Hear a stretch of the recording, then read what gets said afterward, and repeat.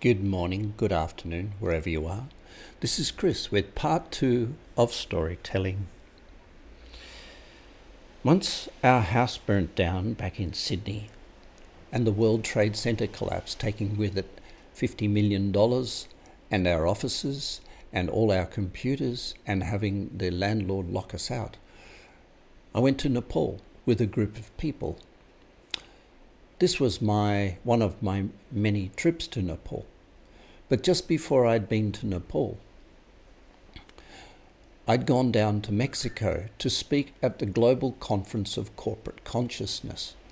While I was in Mexico speaking at the Global Conference of Corporate Consciousness, I met 4 Canadian women who said they would love me to come up to Halifax in Canada and speak to an audience. I did. I went back to Australia and then I flew to Canada and I spoke to an audience. In that audience were some Native American people, some people from the Mi'kmaq tribe, and they asked me to come to their community, which the people from Canada who had invited me to Canada to speak enjoyed. So I went and I started a relationship with a community in developing and helping them overcome some of the problems that they were suffering from the mistreatment of their communities by the white people a long, long time ago. And this included some youth at risk work and some suicide prevention and health, mental and emotional, in the communities.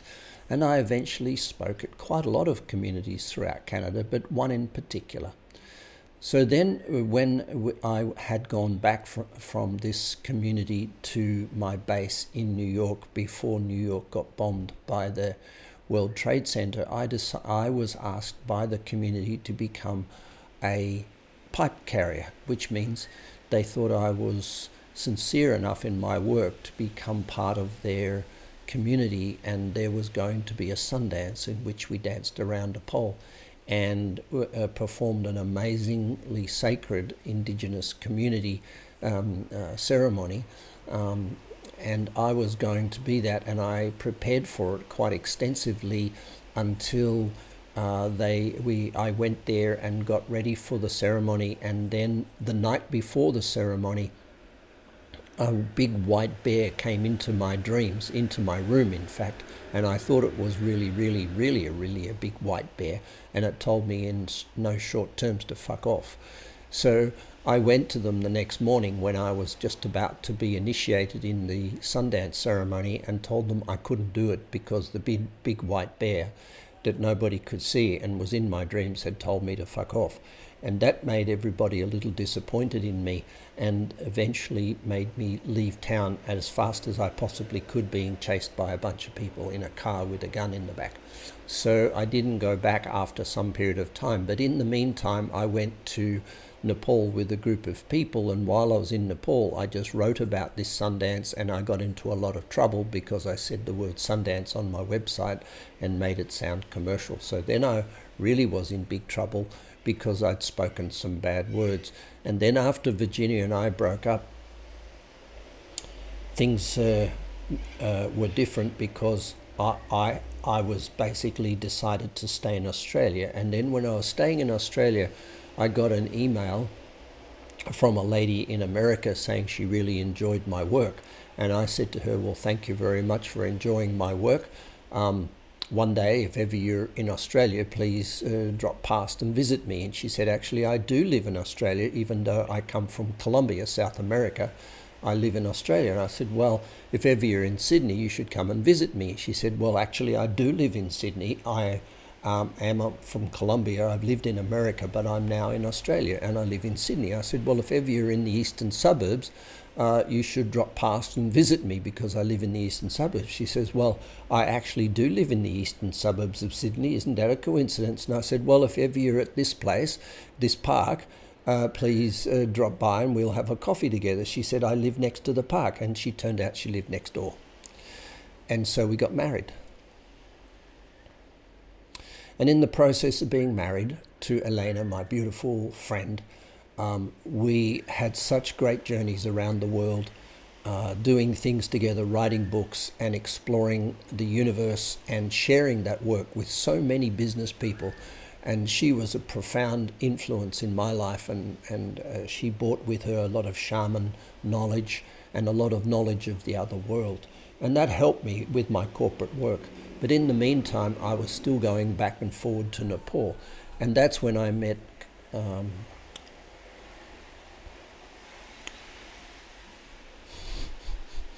that's an actress who was a friend of my neighbour's, and she and I started to go out, but then I decided I didn't want that, and then we moved on. And then after all that, I met Lotta, who came for coaching, but I said, I don't want to coach you, you need to go away because there's nothing wrong, you don't need to be coached, because she thought she had some trauma that she needed to be. And then 6 months later, she gave me a swimming lesson and we started a relationship. So that's really a nice story. But before that story, one of my trips to Nepal, I was on an aeroplane talking to the flight attendant, and we were coming down from the mountains. She was telling me a heartfelt story about her ex-partner that she'd been engaged to, had been the pilot of one of these small aeroplanes, and it had crashed and killed him, and she was traumatized by it. And I said, well, I'd like to be your friend, and I became engaged to her eventually. But we didn't continue with it after she came to Australia because she was homesick and wanted to be in America. I guess the purpose of saying all this is not to dilute any form of the coaching that I do or suggest for 1 minute I'm not a great believer in love. But it's more to say that when we set goals and set things on a path, they don't always go as we planned. And we hang on for grim death sometimes. But the truth of the matter is, when our heart goes out of something, it goes out. And when our heart goes into something, we go in that direction.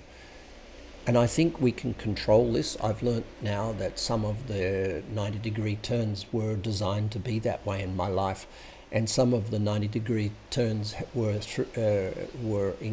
caused by in some senses ignorance, or let's say selfishness on my part. But none of them were ever intended to hurt any human being. They were intended to be kind and to spread the word of, especially to corporate people, about living in a conscious way, being self-aware, living in a way that you know your own heart, and that when people are ugly and people are mean and cruel and people are deceptive, to just trust your heart while all this is going on. And I guess the evidence of this story, and I've been very short and tried to be a little humorous in telling it with its brevity, is to say that a lot of things can change, and we can win and lose things along the way. But most importantly, if our heart is open and we are strong to our heart, nothing really changes at all.